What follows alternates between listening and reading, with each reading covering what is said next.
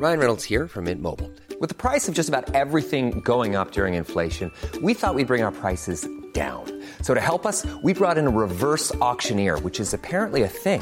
Mint Mobile Unlimited Premium Wireless. How to get 30, 30, bit to get 30, bit to get 20, 20, 20, bit to get 20, 20, bit to get 15, 15, 15, 15, just $15 a month? Sold! Give it a try at mintmobile.com/switch.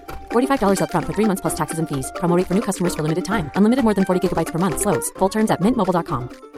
Imagine the softest sheets you've ever felt. Now imagine them getting even softer over time. That's what you'll feel with Boll & Branch's organic cotton sheets. In a recent customer survey, 96% replied that Boll & Branch sheets get softer with every wash. Start getting your best night's sleep in these sheets that get softer and softer for years to come. Try their sheets with a 30-night guarantee. Plus, get 15% off your first order at bollandbranch.com. Code BUTTERY. Exclusions apply. See site for details.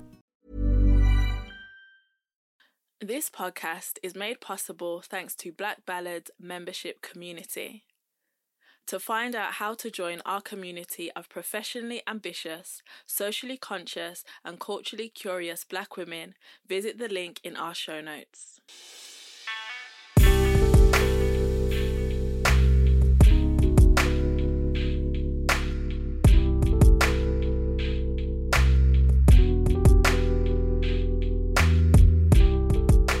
You're listening to the final episode of the second season of Black Ballad Presents The Survival Guide. I really hope you've enjoyed everything so far and found it helpful wherever you are on your parenting journey. This episode is extra special because we have a conversation between Toby, co-founder and CEO of Black Ballad, and Laura Henry-Elaine, MBE. Laura is a leading, award-winning expert in early years education and children's media, both in the UK and internationally. She has worked with babies and children under 7 for 3 decades and is also the creator and associate producer of JoJo and Gran Gran, the beloved CBeebies show that is a fixture in households across the world. And also, she's the author of My Skin, Your Skin, a book written to empower children around conversations about race. Toby and Laura discuss Laura's groundbreaking work, the realities of working motherhood and mum guilt, advocating for neurodiverse children, and so much more. Without further ado, let's get into the conversation. The Survival Guide is about, Black motherhood in Britain, and, you're a mum of 2 grown-up boys now, so this is going to be a really interesting conversation, and where better to start than the beginning? When did you first become a mother? I was age 25 when I had my son, Ryan. So that was the 90s? Yes. What was it like being a 25-year-old Black woman, Black mother in the 90s? How was that experience? And looking at mothers now, how different do you think it was, and how do you think things have changed? That's a great question, because I think I felt as if I was rowing in the boat by myself. Although I had my mum, because I was at home still for a part up until I think Ryan was about 9 months. So I had that, I had my siblings, other family members, but there weren't that as much information about being a mother. One went to the antenatal classes, you did what you did, but because I think I worked in early years and I trained initially as a nursery nurse where we covered child development, labour, pregnancy, all of those things. So I had an understanding, so I had a window of what to expect, but still I found it very, very scary and frightening.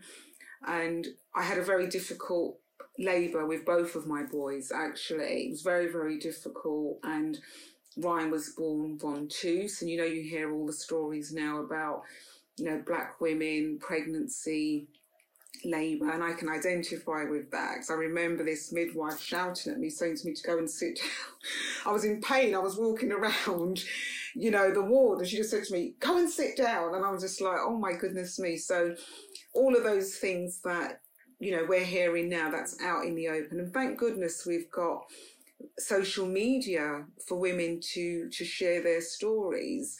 So I think there wasn't enough support when I was 25, but I had the practical and emotional support from, you know, my family, my partner, and thank goodness I was actually still at home. And I remember my son Ryan, he's born on the 20th of December, and we had to stay in because I think it was because he was born Ventus, and I think it was 2 or 3 days, so it was just before Christmas. So I came home the 23rd of December, and I remember that first night, and I was just so scared, just thinking, and I think many first-time mothers can identify this, and mindful, you know, I'm living in the same house as my mum, I still had that feeling of, you're on your own now, you know, and it's just, I kept on watching him thinking, you know, come on, Laura, you've worked with babies, and it was just, what do I do?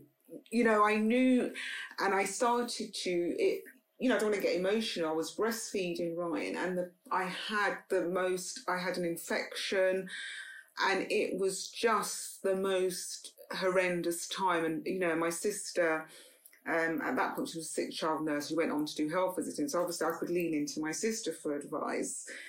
You know, I was lucky to have that, but I know a lot of first-time mums don't. So I do remember that feeling, as it's all coming back to me now, of feeling helpless. What do I do? And eventually, I think it took me quite a few months to get into the swing of things. I remember I wasn't even able to leave the house and to think, oh my goodness me, it's 3 o'clock in the afternoon and I'm supposed to be going to the shop, right?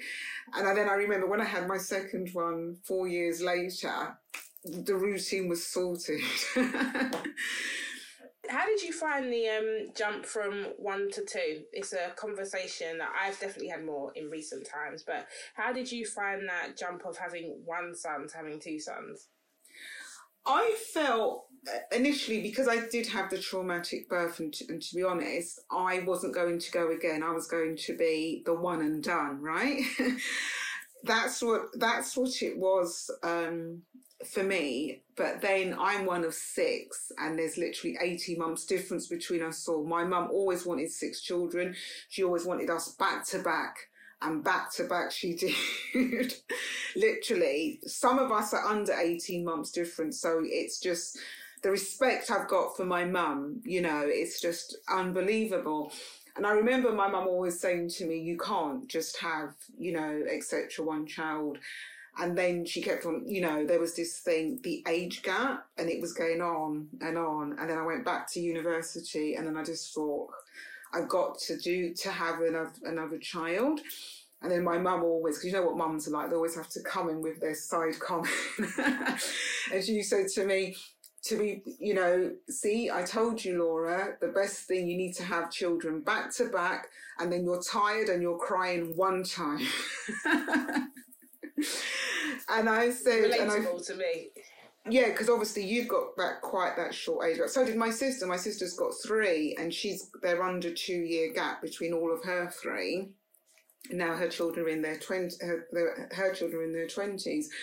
But I always laugh at that comment, and I do remember my mum saying that, and I also do remember once getting really excited about, you know, rewinding it back to my first child, and my mum saying to me, you know what it's like, you look through all the books, you get all the stuff, and you think, right, I'm 28 weeks pregnant, this is what the baby looks like inside of me. And I think I remember showing it to her, and, you know, my mum just sort of like looked at me and she said, well, you won't be that excited when the 2 eyes are shining at you at 3 o'clock in the morning. And, you know, that tiredness, I know that you could probably identify because you've still got, you know, your young one, Toby, there. But it's like that level of... Sorry.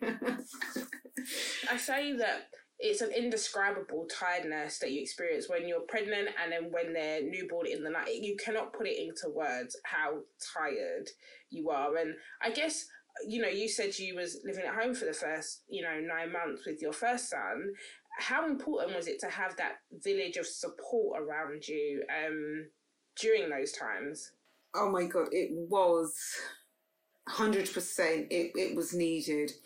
And I think if we go back to, historically, in the different communities that we have, Caribbean communities, the different countries within Africa, in the Indian communities, it's like that. The support that women get in pregnancy and thereafter, I think it's something that should there be a conversation that we need to get back to that. And I think especially now when a lot of families move away, so you have more nuclear families. And when I moved from West London to South London, I didn't know anybody at the time. So I lost all of that community, all of those family members and friends who I could lean into and to say, I'm really tired today, can you take mine? Because when I moved into South London from West London, I was 8 months pregnant, although I did go back to St Mary's to have Rowan. And when I bought, it was just, then my husband, he was going out to work. At the time, I was there by myself with both of them, trying. So I actually, when I compare the support I had with number one to number two, but by then I sussed it out and I just got into a little bit of a rhythm and a flow of the day. And at the weekends, I used to go down to my mum's for the weekend. Do you know what? It is really, with my daughter, I had she's born in early April in 2020. So that was right at the beginning of the lockdown and we had no support and that was so much harder. But with my son, my mother-in-law stayed for 2 weeks and it's just I just felt different. Like, I just felt different. I felt like, because also, your partner's also tired, you're sharing the load, and it just felt a lot lighter, motherhood the second time, I think, having that support. And I think also, I was saying to my husband, going to my in-laws every weekend when restrictions were eased with my daughter, I think actually saved me. It saved me in terms of getting out of the house, looking forward, having some adult company. And I think people, that you learn to appreciate adult company a lot more when you're a new parent, which is something I'm sure, you're talking about, but I think something that all of us can relate to. And speaking of adults, I'd love to talk about the mother figures in your life and the women that have influenced you. And I know it's something that we spoke about before, but obviously this will then link to, some of the work that you're best known for, which is Jojo and Gran Gran. Besides your mum, who have been the mother figures in your life that have just been a vital support system? And after answering that, why do you think Black communities rely so much more on multiple mother figures and having that village around us when we're raising children? Yeah, I think that's a great question, and I'm straight away going to go into my grandmother. It just stands without reason. She actually went back to St Lucia when I was little, but she was there emotionally because she'd write, send letters, etc. So I would say 1,000,000% my mum, my grandmother. We had aunts as well, like my mum's sisters, my mum's first cousin, and my mum was very fortunate. Just as a little sideline here, but I think it's relevant to the conversation. When my mum was raised in St Lucia, she lived with her grandparents, her mum, her aunt, and other cousins in the house. So my mum's first cousins are like her siblings because there's an 8-year gap between my mum and her sister. So my mum probably always felt like that's why she probably wanted 6 children, right? And so for them, when I always used to see them together, how tight they were. And as I said to you, I'm working on something now. So I'm interviewing my mum. I'm asking her these questions. Some of it I know. And to hear the stories about how tight they were, the support, the network. My mum was telling me that, for instance, on Good Friday, one of the fishermen used to bring them fish and, he never used to charge them. And then equally my grandmother, because she was a dressmaker, she did things for them. And my mum was shared with me the other day when somebody died, my gran would make the burial suit and there'd be no charge to that. So there was a lot more of community living. And I just feel that as in the Black community, it's naturally there. It's not forced. and you would listen. So say, for example, I would listen to my aunts, you know, as if they were a mother. If they told me off, I'm being told off, I'd listen. If they'd give me advice, you'd listen to them. You would have that, you know, that level of respect, which I feel, I don't know whether or not, are we losing that a little bit now? Because I know with my family, we're quite, you know, tight, myself and my siblings. We have a WhatsApp group.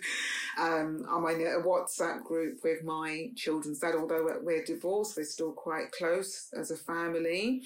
And family is at the core of everything that I do. And that's why I think I do a lot of community work, because it's in my DNA to help and support others. I mentor as well a lot of young people, some officially, some unofficially.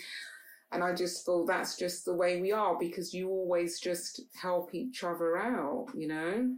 What advice would you give to anyone that's listening? Because Black mums that are listening, that make up the majority of listeners of this podcast, you know, some of them don't have their families here because, you know, their families might be back home. And then also, you know, when you think about house prices, we can't be near our families, we can't buy near our families, and maybe we buy, you know, somewhere outwards, or we rent somewhere else that's a little bit cheaper. What advice would you give to them about forming new communities when they're having children, and how important is it? I think it is super important. And I developed the community when I moved south because of when my son went to nursery, then on to school. So I do have a bulk of my friends now are in South London. And I think it's just finding out the different groups that are there, maybe to be doing a bit of sucking and seeing in terms of the parent toddler groups. You know, I know sometimes they can be a bit cliquey, and if it's not for you, you know, you can step away from that. But just find what I would say what feeds your soul, if you feel comfortable somewhere. Or then equally to set up your own network of groups, because I know some of them can be very, you know, very white and middle class groups, and so it could be that you set up another group of like-minded mums, put a message out there. I know on Facebook we have a number of different local groups. There's a parent one, and there's just a generic local group, just to say, you know, some parents want to meet and have a coffee, etc., or just go to different ones. And then equally too, there are a lot of things that are online where you don't physically meet other mums, that you could just generally have a chat and reach out. And I think the other point to make there is about mothers and parents and dads as well needing support with their mental health, because I think that's a big thing, because that has an impact as well on the Black community, which we do need to have conversations about, how we have conversations about our well-being and our emotional, spiritual health. Where do we lean out to? Where are the Black counsellors, the Black therapists, all of these that, you know, that understand us as a community? We're talking about families and communities, and I know your grandmother is one of the most important figures in your life, so much so that she influenced Jojo and Gran Gran. I miss Jojo and Gran Gran. New episodes. Are we going to get exclusive on Black Ballad? When are new episodes coming out? I'd love for us to break it. When is it coming out? It's coming soon. I cannot give you the date, but there is 44 new episodes over the next 2 years. So parents have probably watched the banana bread episode 1,000 times. But we do have new episodes, and they're really, I mean, they're just amazing. I think the writers, the team at CBBS A Production, everybody that's involved on the show just brings 100% themselves. And so it's spring, so spring is now, so it should be happening. Let's delve into Jojo and Gran Gran. Yeah, how did it come about in terms of the idea, the influences from your personal life and getting it commissioned? I'd love to delve into that before we go any further about the show. Yeah, okay. So basically, my background is so I worked in education for years, and the last 16 years I've worked freelance as a consultant globally. So that's with schools, brands, TV, media, etc. And then I was working with a particular production company. So sometimes it's advising, you know, would a 3-year-old say this? Would a 4-year-old say this? Would this be right for a family, etc.? And then on one particular day, the BBC was there, and I said I had an idea. But even before that, because my gran actually, in a few weeks' time, it's 14 years that she passed away. And I was griefed, as you could imagine. I mean, I cancelled work for about a month because we flew out to St. Lucia. And then I was remembering trying to be positive about all the things that she had shared with me, because the last time I saw her was on her 101st birthday. We flew out there, and I think I sort of knew then a few months after that she died. And when she was 101, her long-term memory was sharp, but not the short-term. And family and friends were there, and she was holding court, and she said, oh, you know, this is my Laura when she was little, because at that time we moved from Paddington to Notting Hill, very near Grenfell. So she used to come on a Saturday with bags of sweets, crisps and cakes for us.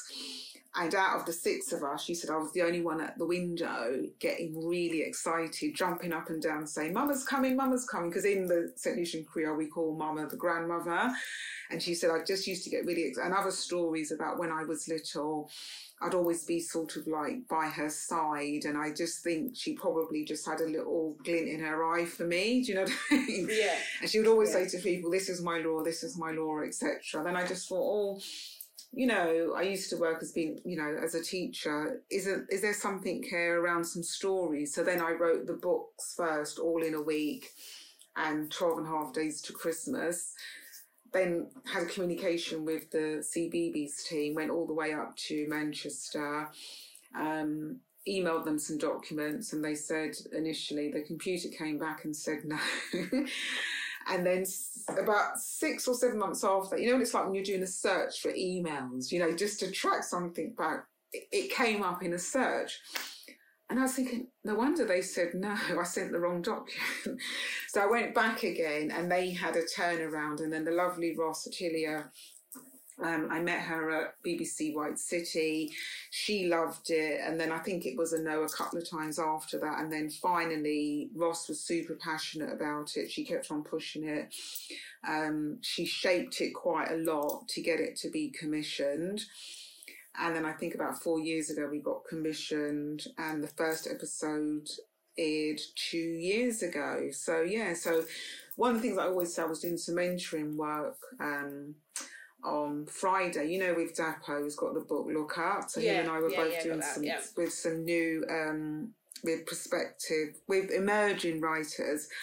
And one of the things I always say is to never give up. If you've got an idea, whether or not it's a book, whether or not it's an idea for a TV series, just keep on going, because there's going to be somebody one day, either a publisher, an editor in TV or in the land of publishing, that's going to say, yes, this is the idea that we need, either in book or on the screen. I am a huge fan of Jojo and Gran Gran. It was probably the very first show that my daughter really was fixated with, obsessed with. I think she called it, the TV was Jojo, and you know, we had to get the books. And I think the thing that I love about it is that it shows the joy between generations, and I loved that, and I have to thank you for that, because I think so often shows that, you know, focus blackness or have black characters, you know, they get pushed into a direction where they don't always show the joy. And I'm so grateful that it's such a joyous show. So I really just wanted to say that on the podcast. But I also wanted to ask, you know, it's the first animated TV show in Britain that centers a Black family, and 2 years ago, that's 2020. When you think about that, it's kind of like, it's great you're the first, it's great you're pioneering, but at the same time, it's like, oh my God, it's taken all that time. Did you feel that pressure that this has to do well? Because, we do know that sometimes when things by us don't do as well, it closes the door for other creators up and coming behind us. Did you feel pressure for the show to do well in that sense? Yeah, I think, thank you for those compliments, and I'm sure the wider team will, really appreciate that. I think didn't know at the time. So when I was pitching the show initially, 6-7 years ago, even when I think it was just about went live 2 years, we didn't know it was the first. Really? I kid you not, honestly, until I think somebody mentioned it. And I said, correct, because obviously there's been Black children in TV, from back in the day, but not a sole 100% Black British family.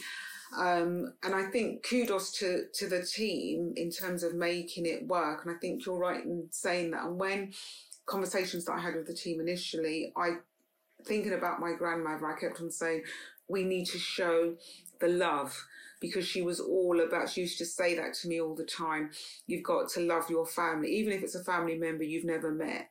And my gran used to say to me, that person's your relative. And my mum would be, no, they're not our relative. But my gran would just say they are. And that's the type of person she was, about making sure, treating everybody, with your, I don't even want to get emotional. Sorry. I didn't mean to make you emotional. No, it's okay. It's okay. I'm just looking at her now. I've got a couple of pictures. And she would always be saying about your family, about making sure, giving people things. I remember once when I was visiting her, and in her yard, she had a breadfruit tree. And she made me take 2 of them down and then marched me through the village to her friend's house, who had her legs amputated. And then my gran was saying, no, I've got to go and see her. I've got to go and see Ma Daniels to bring her these breadfruit. And she was just always, and I think that's my why. And I've actually got it on my board for when I'm writing, to remind me anything that I do, whether or not it's consultancy, and it's to inspire families around the world so that they can develop loving, meaningful and lasting relationships. So that's my why in anything I do. So that's why at the end, the CBeebies team had added in, I love you, Gran, I love you, Jojo. Yeah. And the love and the joy, as you so rightly said, is woven right the way. I mean, I get messages from people in America, South Africa and Canada. They slide into my DMs. I get letters and emails with people saying, you just don't know, this show is amazing. And I think it's super important also for white children to see the joy and the love that we have in Black families, because obviously what they normally see is stereotypical images. So for me, I'm super proud that, we can see this, we can see ourselves on TV, and for other people to see us and to say, well, actually, we just do the same things. And hopefully this is many other more TV shows. I mean, I'm working on another idea for a TV show, and fingers crossed that will come through.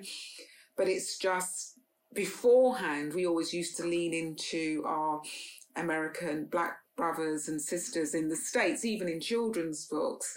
So I think now we have so many talented people who work within the industry that they need to be given a seat at the table, and that's what I'm all about, is about bringing in new talent coming through, because they are there. When people say, okay, we couldn't find this Black person or that Black person to do X, Y, and Z, but we just need to cast our nets a lot wider, because they are there. They're there. I don't think there's any excuse, because there's so much talent that is coming through. That's there already, not even emerging.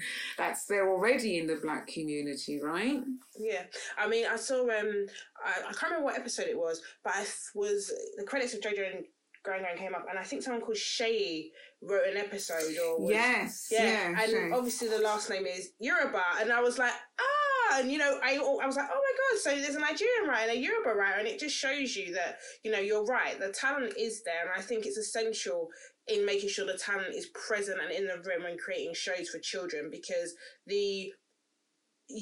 I can't express enough the effect and the importance of Jojo and Gran Gran for my children, hearing British accents and seeing, you know, if they watch an American show, they're not going to see the post office in the way that you see it in Jojo and Gran Gran. They're not going to see, you know, the red bus that, you know, is very London-centric, but it's very iconic to this country. And I think it's so important. And I also wanted to ask, how did you ensure that, you know, it's the details in Jojo and Gran Gran that I love. You know, when the hair episode is done, you know, the hairdresser and the braiding and the way it was animated was so accurate. And then, you know, the St. Lucian heritage that comes through with the, you know, the Callaloo soup, and, you know, when they, in the final episode of the winter series, when they go for, you know, hot chocolate and they don't call it hot chocolate. Was it difficult to maintain those details? Did you have to get really picky, or did people just go with it because that's what you wanted? How was that in terms of getting that across in the show?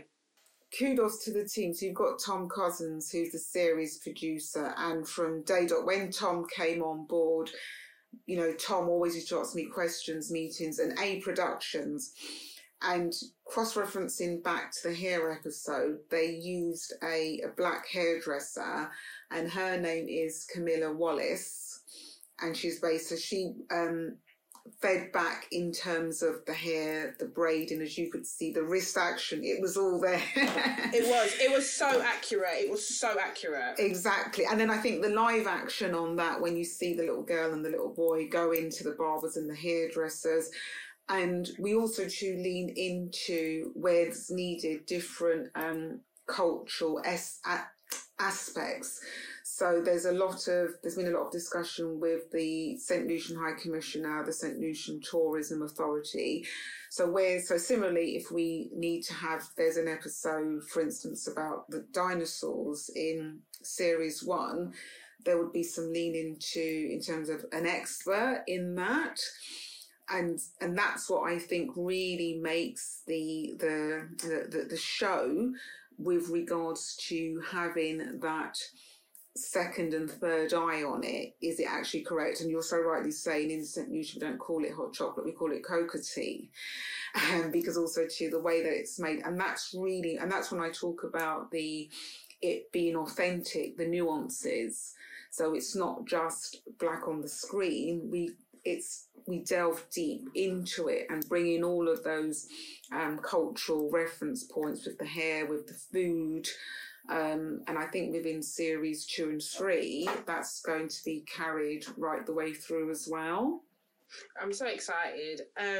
Will series 2 and 3, will they be following the seasons sort of structure that you have? And yes. Why did you go with that season structure rather than just being like series 1, 2, 3, and 4? Because it's very interesting the way it's kind of presented in that way. Yeah, because initially, when the series, I mean, I had always pitched it as Jojo and Gran Gran, because that's what the books are called, and coincidentally my middle name is Josephine, hence Jojo. So it changed. So when it was commissioned to It's About Time, or All About Time, I can't remember, but time was in the title. And when I think as we got through production, we changed it back to Jojo and Gran Gran.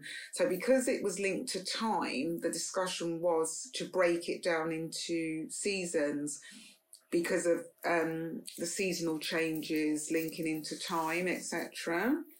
It's really clever, and it just makes the show stand out, I think, as well, in a way. Yeah. It's just a different reference point, I think, for a children's show.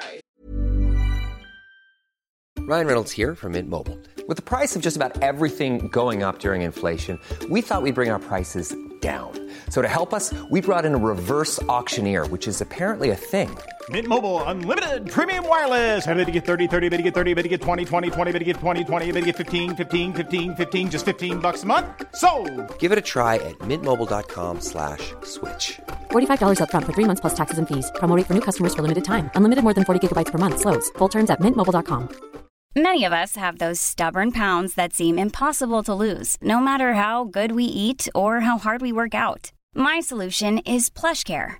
PlushCare is a leading telehealth provider with doctors who are there for you day and night to partner with you in your weight loss journey. They can prescribe FDA-approved weight loss medications like Wegovy and Zepbound for those who qualify. Plus, they accept most insurance plans. To get started, visit plushcare.com/weightloss. That's plushcare.com/weightloss. Imagine the softest sheets you've ever felt. Now imagine them getting even softer over time. That's what you'll feel with Boll & Branch's organic cotton sheets. In a recent customer survey, 96% replied that Boll & Branch sheets get softer with every wash. Start getting your best night's sleep in these sheets that get softer and softer for years to come. Try their sheets with a 30-night guarantee. Plus, get 15% off your first order at bollandbranch.com. Code BUTTERY. Exclusions apply. See site for details. You're an author. You're writing TV shows. I looked on your site and I've seen some updated brands that you've worked with. So I saw Ladybird, Macmillan, I saw Barclays on there. You're a consultant, you're an early years specialist.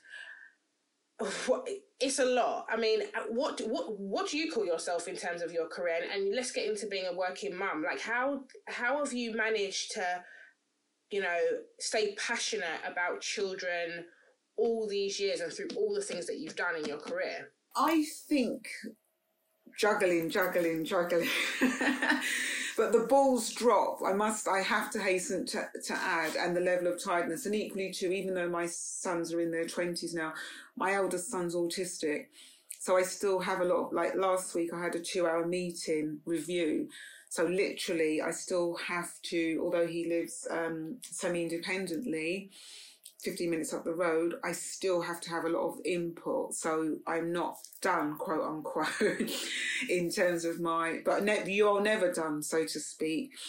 But I think for me, what I will class myself now is that I'm a storyteller, producer and speaker. Because the storytelling, because somebody asked me the other day, when did you want to become an author? And I said, that's interesting. I think I've always been a storyteller. And that's leaning back into my culture because, they always told stories, my mum and her family. So the storytelling goes into TV work, it goes into writing books, it goes into when I'm doing keynote speeches, because I can just freestyle talking about anything. As you can see, I'm a talker. We love it.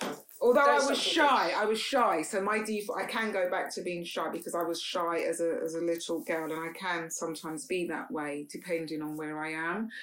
But I think the advice that I would give to parents, listeners, especially if you've got little ones, is, I know it sounds like a cliche, you have to take care of number one first. And I think, which I'm still learning to do, I'm still not there yet, I hasten to add, sometimes you just got to say no to things and you have to be kind to yourself. So how I work, I have a very quirky way of doing things. So during the week, I'm literally on it. I'm all over. This week, I'm quite busy because it's, book day. So last week I've been out. This week, the next few weeks, really super busy. So if I'm not speaking or doing an event on a Saturday, I tend to start winding down. And then on a Sunday, I have like 100% PJ day. I have to have a day what I call having no human contact. And so the only person I would tend to speak to is I'd call my mum, and I have to recharge my batteries. And it's about, I have to, over the last few years, practice what I preach. So where I'm very good at telling others to take care of themselves, over the last few years, I do that. And that's why people say to me, oh my goodness me, Laura, do you sleep? And I say, yes, I do, thank you. But therefore then I have to be super organised. I have to have a things to do list, notebook, my phone I use to write things down, and just trying to juggle it and knowing when I can't do something because it's going to push me to, like last week Friday, I was in a school, so I was in Islington, came back, did a Zoom thing, and then I was meant to go back into London again. at a cocktails award thing, and I just thought, you know what, time I get there, I'm only going to be there for about 45 minutes and it's going to be done. No, can't go. And it's things like that I'm being more kind to say, well, I can't split myself, you know, because you see so many people have, you know, the burnout, I call it. And the work's always going to be there. The work is always going to be there. That is true. But you've had a long career, and, you know, it seems like you have constantly worked your career from the very beginning. Were you this kind to yourself when your children were little? And I guess the question is, what did it mean to have it all as a working mum when your kids were younger? And do you think you had it all? No, I don't think so, because I think mistakes were made. I was even saying to my son the other day, because he mislaid some keys, and I just said to him, you know, don't worry about it. He found them in the end. And I laughed and I said, I remember once I came out of my car and I was eating a banana, and I threw the banana skin into a bin with my keys, my car keys, house keys, yeah. Time I came back, guess what? The bin had been emptied. That's because you're doing too many things, yeah. And I have got many other stories like that, as a case of juggling too much to your detriment. So that's when there is always that conversation, isn't there? I think especially we have as women, can we have it all? And I think, this is me talking personally, so don't at me, listeners. Yeah. No, the community is so kind. They will know, I assure you. I personally, I think sometimes you have to give, because there have been times when I think, when I look back, and I can look back and I think, I was there physically always for my boys. You know, all the plays, the school plays. I even had time to go on all the outings in schools. I was a governor. All of those types of things. But I think now, when I reflect back, if I'm being vulnerable and if I'm being honest to mums coming through, I don't think I was probably always there emotionally and spiritually for my children. Okay. You can be there physically, but was I there on the phone? Was I always on my laptop? Was I always saying, oh yeah, we'll go to Nanny's today, but I'll bring my laptop with me? I'm guilty of that now, to be honest. Exactly. And I think that's the thing. If I'm not going to sugarcoat it. That is for me. But at the time, I didn't see it that way. I was thinking, I'm here with my boys. Isn't it fortunate the way that I work, that I can be around in the holidays? But, you know, we can go on all these lovely holidays, but emotionally and spiritually, I wouldn't say.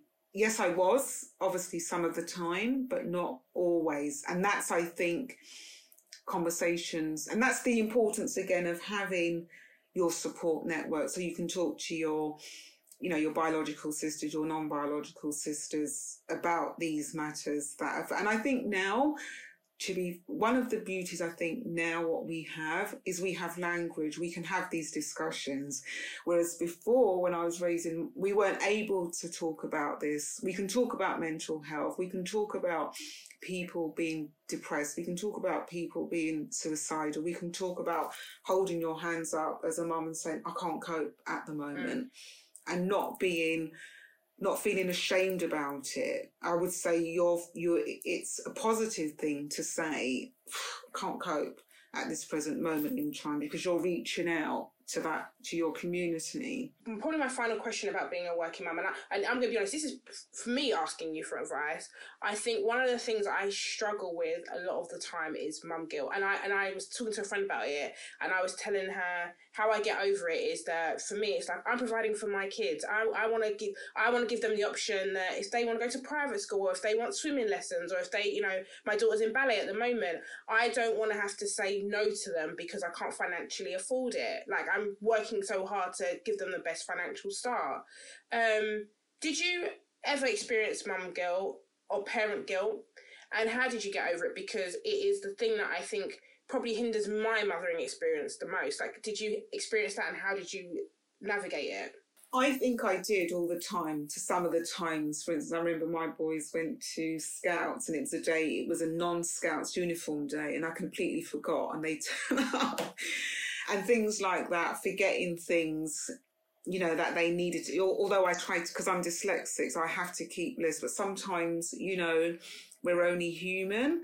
And yes, I did feel that mum guilt. And I think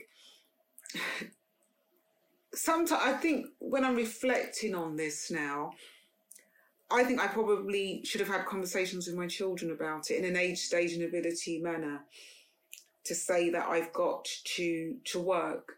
And in those days, I used to go away, you know, because I used to travel, not just in the UK, I go overseas, and I'm gone sometimes 10 days at a time. I think, and that's why I think in terms of then you overcompensate in terms of what you was just saying. So you have the holidays, you have the nice gifts, you have, you know, going out to restaurants, and you have the nice birthday parties and things like that, which is obviously the visual side of showing that your success to them. This is the reason why mummy's able to, mummy has to work, so to speak, as a result of that. And then the other thing for me is, which is, we need to probably do another podcast on this, is I got divorced as well, partway through my children's childhood. So there's that other layer of guilt to be as another point of discussion. Then you go into another layer of overcompensating. So, you know, it's an interesting one, but I think, you know, thank goodness for you guys now at Blackwell for having these conversations where women are able, you know, because actually now I do feel quite vulnerable sharing this with you. So do I actually. Yeah. I feel like, oh my God, everyone's going to know that I've got mum guilt and that I'm doing these things and telling, you know, I get it. But hopefully the listeners listening to this, to me, I think will be able to identify, to be able to share this. And with me sharing that, when I share with people openly, I'm dyslexic. When I share with people, I've got an autistic son, because we need to talk about how being Black with a disability, that's another podcast for another day, right? And I think it's important. And I think the general thing was, especially in my grandmother and my parents' day, was don't tell people your business. So I think now, because it's linked to shame, they always used to, you know, my mum would say, oh, don't bring shame on the family. That's shameful. That term about being, that shame term, which I think has prevented us from speaking, which has a link back to mental health. And I think that's the reason why it is important now that we have a voice, that we talk about things that have an impact on us as a woman, about being a Black woman, living in trying to jump through all these hoops and hurdles and walls and things like that. Thank you so much for sharing. There's two things that you mentioned that I'd love to talk about, you know, briefly, or whatever you feel comfortable with. You know, talking about your son who's autistic and, you know, neurodiverse. I remember we spoke about it briefly before, and you said that you had to be his voice. What advice would you give to Black parents who are navigating, especially education system, with children that are neurodiverse? Because, you know, there is that thing of, I think when children have learning difficulties, you know, Black kids aren't given that same sort of, I don't say benefit of the doubt, but they aren't given that sort of diagnosis. It's, are they disruptive, or are they, you know, like, how have you navigated that, and what are the lessons that you have learned that you would love to share with another Black parent? I think the first thing is, I would say, know the system, know what your legal rights are. Because one of the things that they will try to do, quote unquote, the system, is to firstly to say to you, there's no funding, and a no. So don't take no for an answer. You know, we've got the, you know, Google. I know there are other search engines out there, but really, yeah, I know. But literally, do your research. I'd be happy to share what I know. And my son wouldn't have got, I think, because I worked in education, so I knew some of the things that were being told with me was a load of rubbish. And I had to literally fight tooth and nail for Ryan to get the support when he was in, because he wasn't identified officially till he was 21. So primary school, secondary school, he was under the Senko. So they had him down as this black boy that was naughty. I wasn't having any of it. So basically all the time having to go in and be his voice, to speak for him, to say, well, actually, that's not right.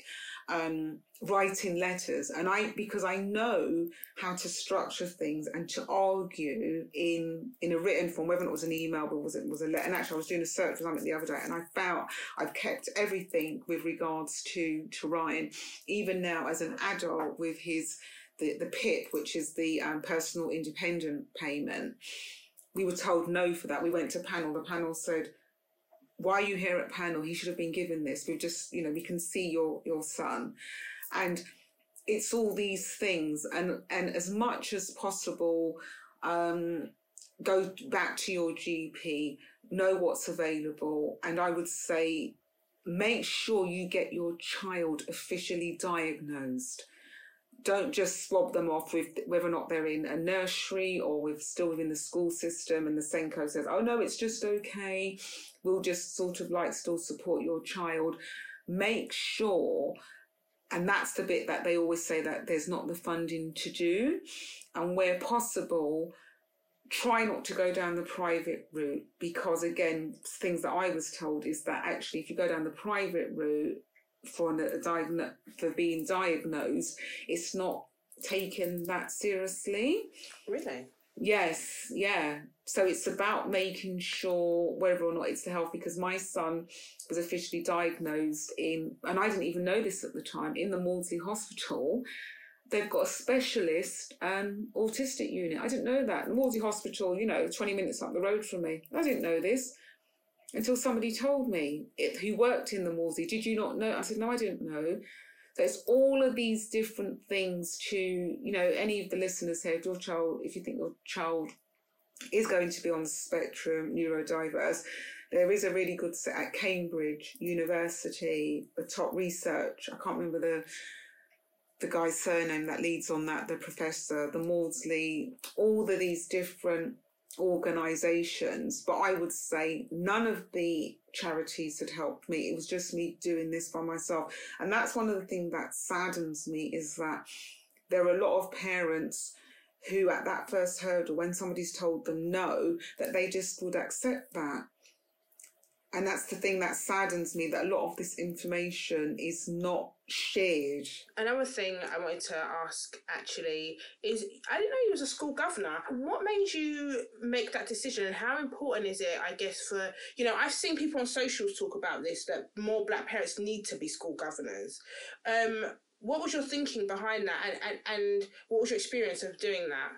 Yes, I was a governor in my son's secondary school, a parent governor, so I was voted in by other parents. And I think, crucially, parents, if you've got the spare time to be a governor, and don't worry, even whatever job you work in, it doesn't matter, because if you're a parent governor, you can do any job. You're there as in your capacity as a parent, because they have foundation governors, etc. And if it's a Christian school, then they would have somebody, I think, from the diocese, if my memory serves me right.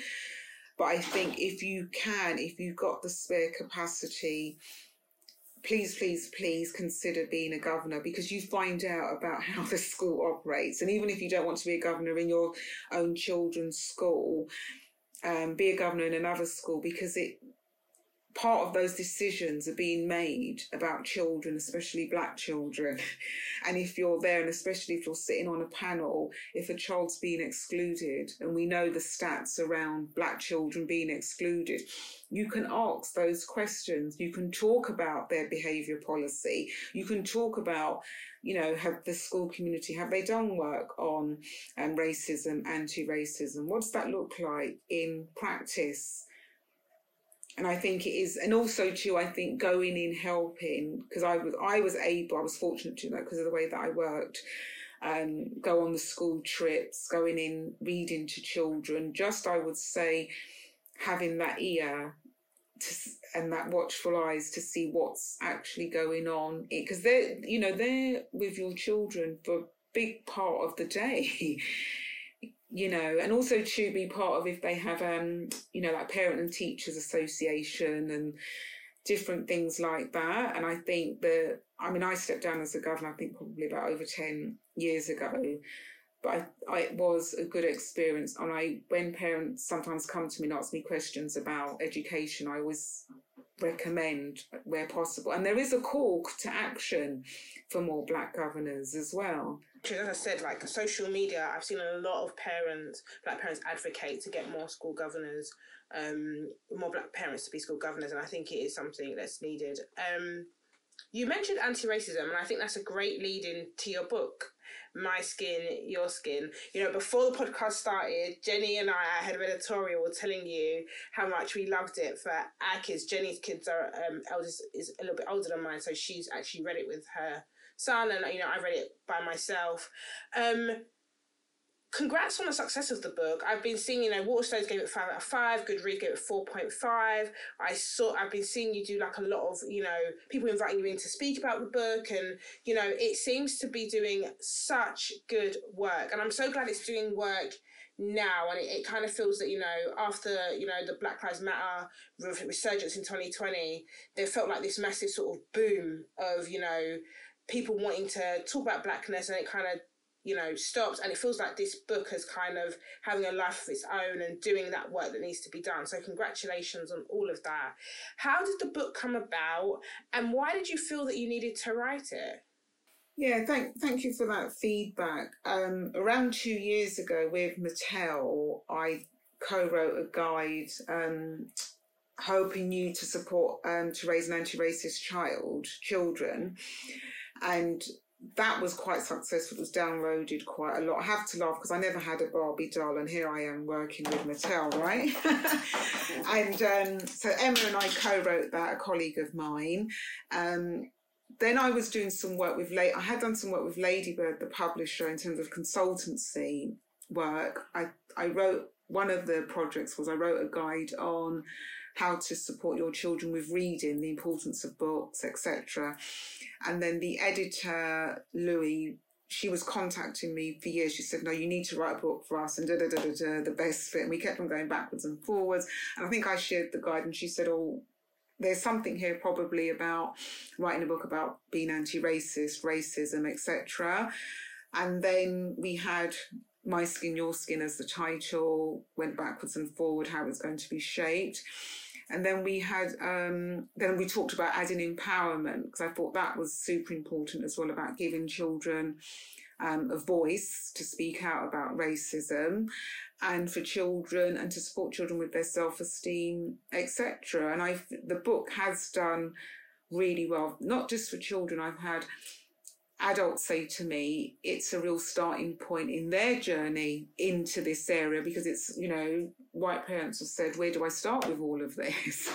And that's why I always say, well, actually, as Black parents, we don't get a choice, because we have to have these conversations with our children, sometimes when, unfortunately, they've experienced a racist incident at age 3 or 4. I read the book when we got it, and I read it before this interview just to, for prep, trying to be professional.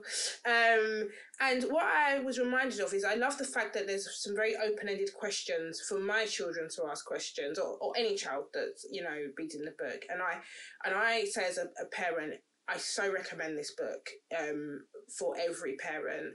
And the structure of it, as I said, is incredible. The open-ended question, the fact that there's a whole page dedicated to parents and getting started, because even, people would expect me to be very confident in speaking about race with my children. But, me and my husband have spoken about, we're trying to get my daughter, the joy of Blackness right now. We're not having, the harder, because she's 2, she can't have the harder conversations. But the book still seems to get the joy of being Black. And I think that's one of the beautiful things that's very consistent in your work, is that there are tough questions that need to be answered, but you seem to make sure there's always joy in your work, and even the tougher areas. And I think that's incredible.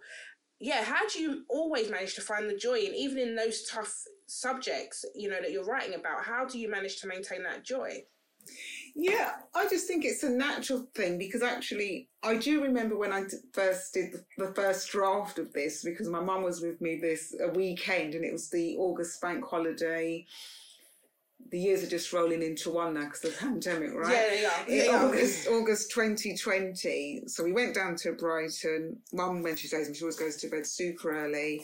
I give her my bedroom. She has all the mod cons there, so she's good, yeah.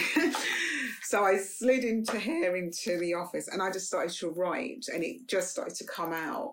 And every single page, there's something personal in this book, either personal, professional, that I had to go in there. So for me, I wanted that. So the joy, that page where we talk about you can be anything you want to be. Yeah. So that bit I'm going to put you can be a ballet dancer, because when I was working with children, we either had a visit of a ballet company or we went to see a show. So the next day, typical, you've got to do extension activity. So the children had to do some drawing and I said, oh, maybe I could be a ballet teacher. One of the children said to me, you can't be a ballerina because you're black. Yeah. No. This was over 30 years ago and this stuck with me. So that's why that went in there. So everything in there, when I went backwards and forward with the editors, it was a celebration, and you're right in saying that. And we also too went backwards and forward with illustrators. And as you can see, another one of your people. I did. I did catch. Yep. And she actually just lives up the road from me, and I'd seen her work before, and it's just magical. And that was one of the reasons why I say to people, you know, it would have been very easy to have a white illustrator, but you needed to have, you have to have a black illustrator for a book, because when they, from a spiritual point of view, they're going to get, as they're drawing, what in essence the book is, what the book is about, and then conversations we've had after that about the book, and the illustrations, I think, really bring my words out alive. And that's a comment that I've had quite a lot. And about how they look, how it is really super inclusive. And even though it says the book is from age 4 and up, I've had people say to me, I've read it with my 2-year-old, because they haven't read it in full, but they've looked at the pictures and they've just picked up on different bits. And that's for me. And I think, thank you for that compliment. I think I might have to add that about I bring joy, because for me then, actually, that's what it's all about, as being a storyteller, being joyful. And one of the things I did about a month ago was about myself. I asked family, friends, colleagues and clients about what's the first thing that comes to mind when they think about myself, when they think, who am I, who's Laura? And I even asked one of my primary school friends, who I've known coming up to 50 years, and it's consistent. So how I am in work and I'm the same. I don't switch. So it was quite fascinating to see the things that were coming through. And I think probably joy must have been on there, about bringing joy, bringing hope, because I do want people, yes, it is a difficult subject, the book, but I want children to still feel that there is hope, that there is joy, that there is something positive, because my aim is that, you know, the next generation of that we don't see this level of, and I know racism, yeah. Well, I will say it a million times, and I'm so glad the book exists, and you know the success of it is phenomenal. I've had you for a long time. I've only got a few more questions, I promise you.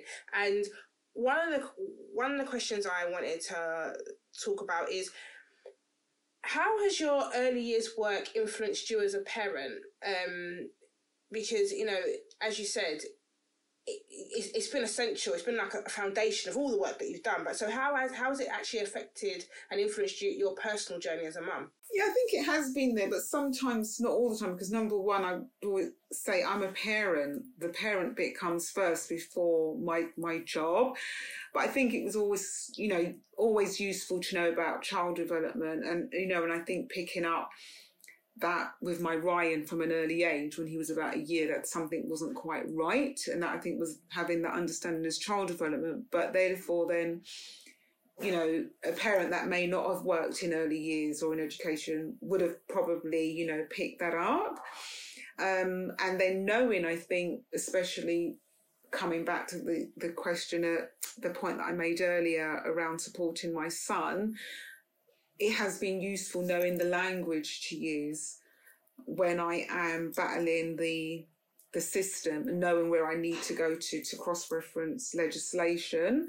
So that's been useful. But I think all in all, I would say I'm a parent first. And the thing I did actually as a funny story is when I was going back, I had because I used to work for Camden, the first bit of maternity leave.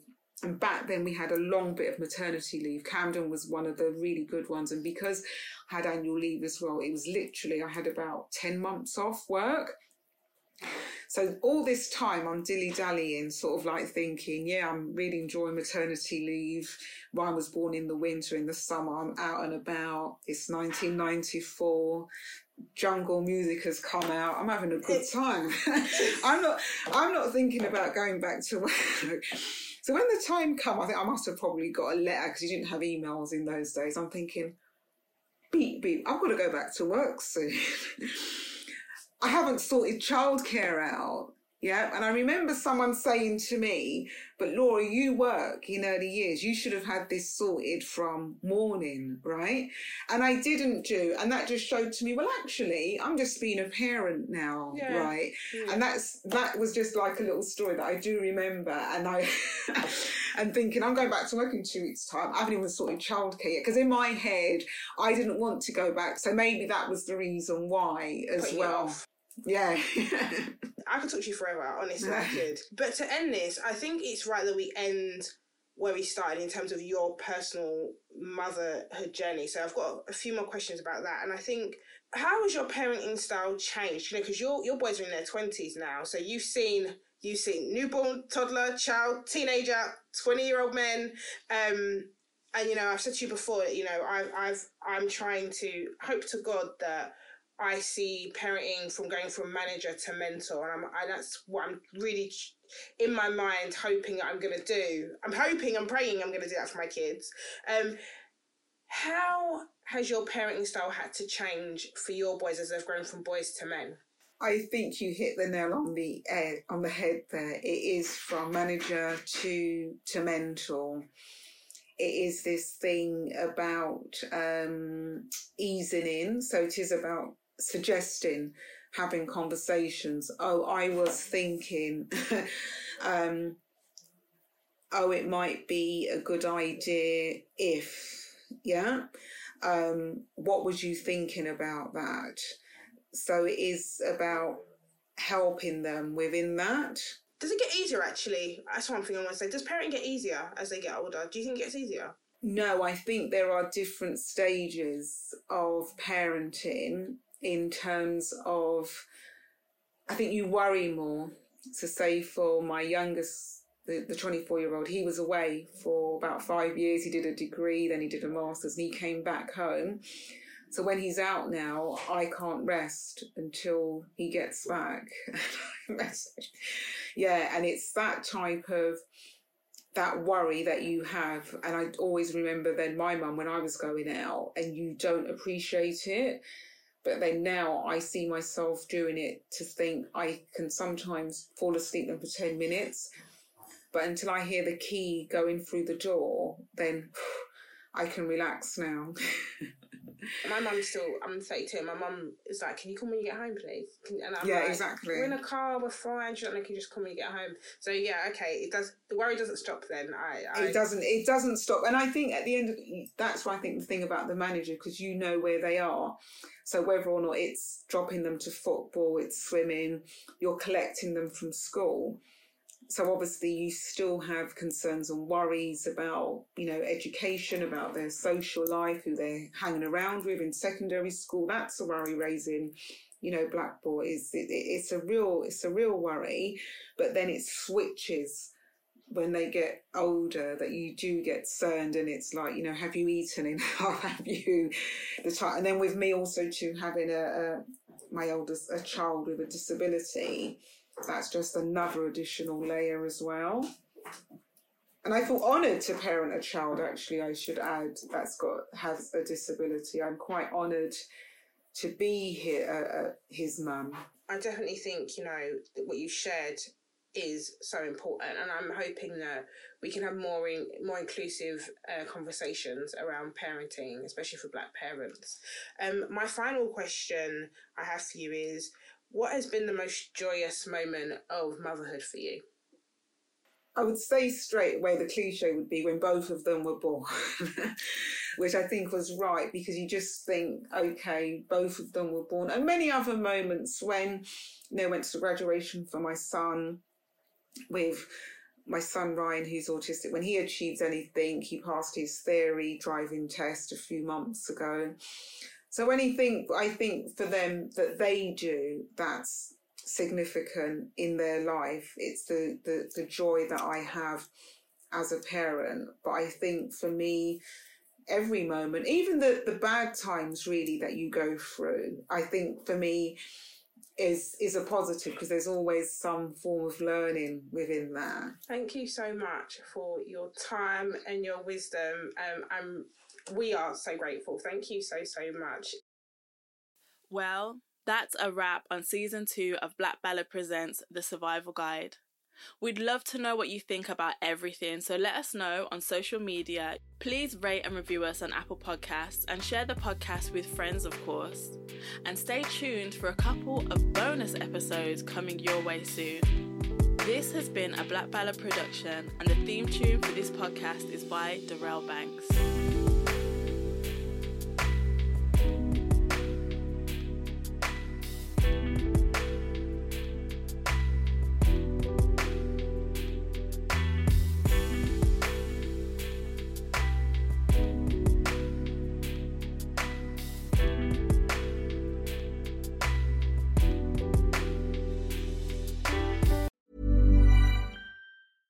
Imagine the softest sheets you've ever felt. Now imagine them getting even softer over time. That's what you'll feel with Boll & Branch's organic cotton sheets. In a recent customer survey, 96% replied that Boll & Branch sheets get softer with every wash. Start getting your best night's sleep in these sheets that get softer and softer for years to come. Try their sheets with a 30-night guarantee. Plus, get 15% off your first order at bollandbranch.com. Code BUTTERY. Exclusions apply. See site for details. When you need mealtime inspiration, it's worth shopping Kroger, where you'll find over 30,000 mouth-watering choices that excite your inner foodie. And no matter what tasty choice you make, you'll enjoy our everyday low prices, plus extra ways to save, like digital coupons worth over $600 each week. You can also save up to $1 off per gallon at the pump with fuel points. More savings and more inspiring flavors make shopping Kroger worth it every time. Kroger, fresh for everyone. Fuel restrictions apply.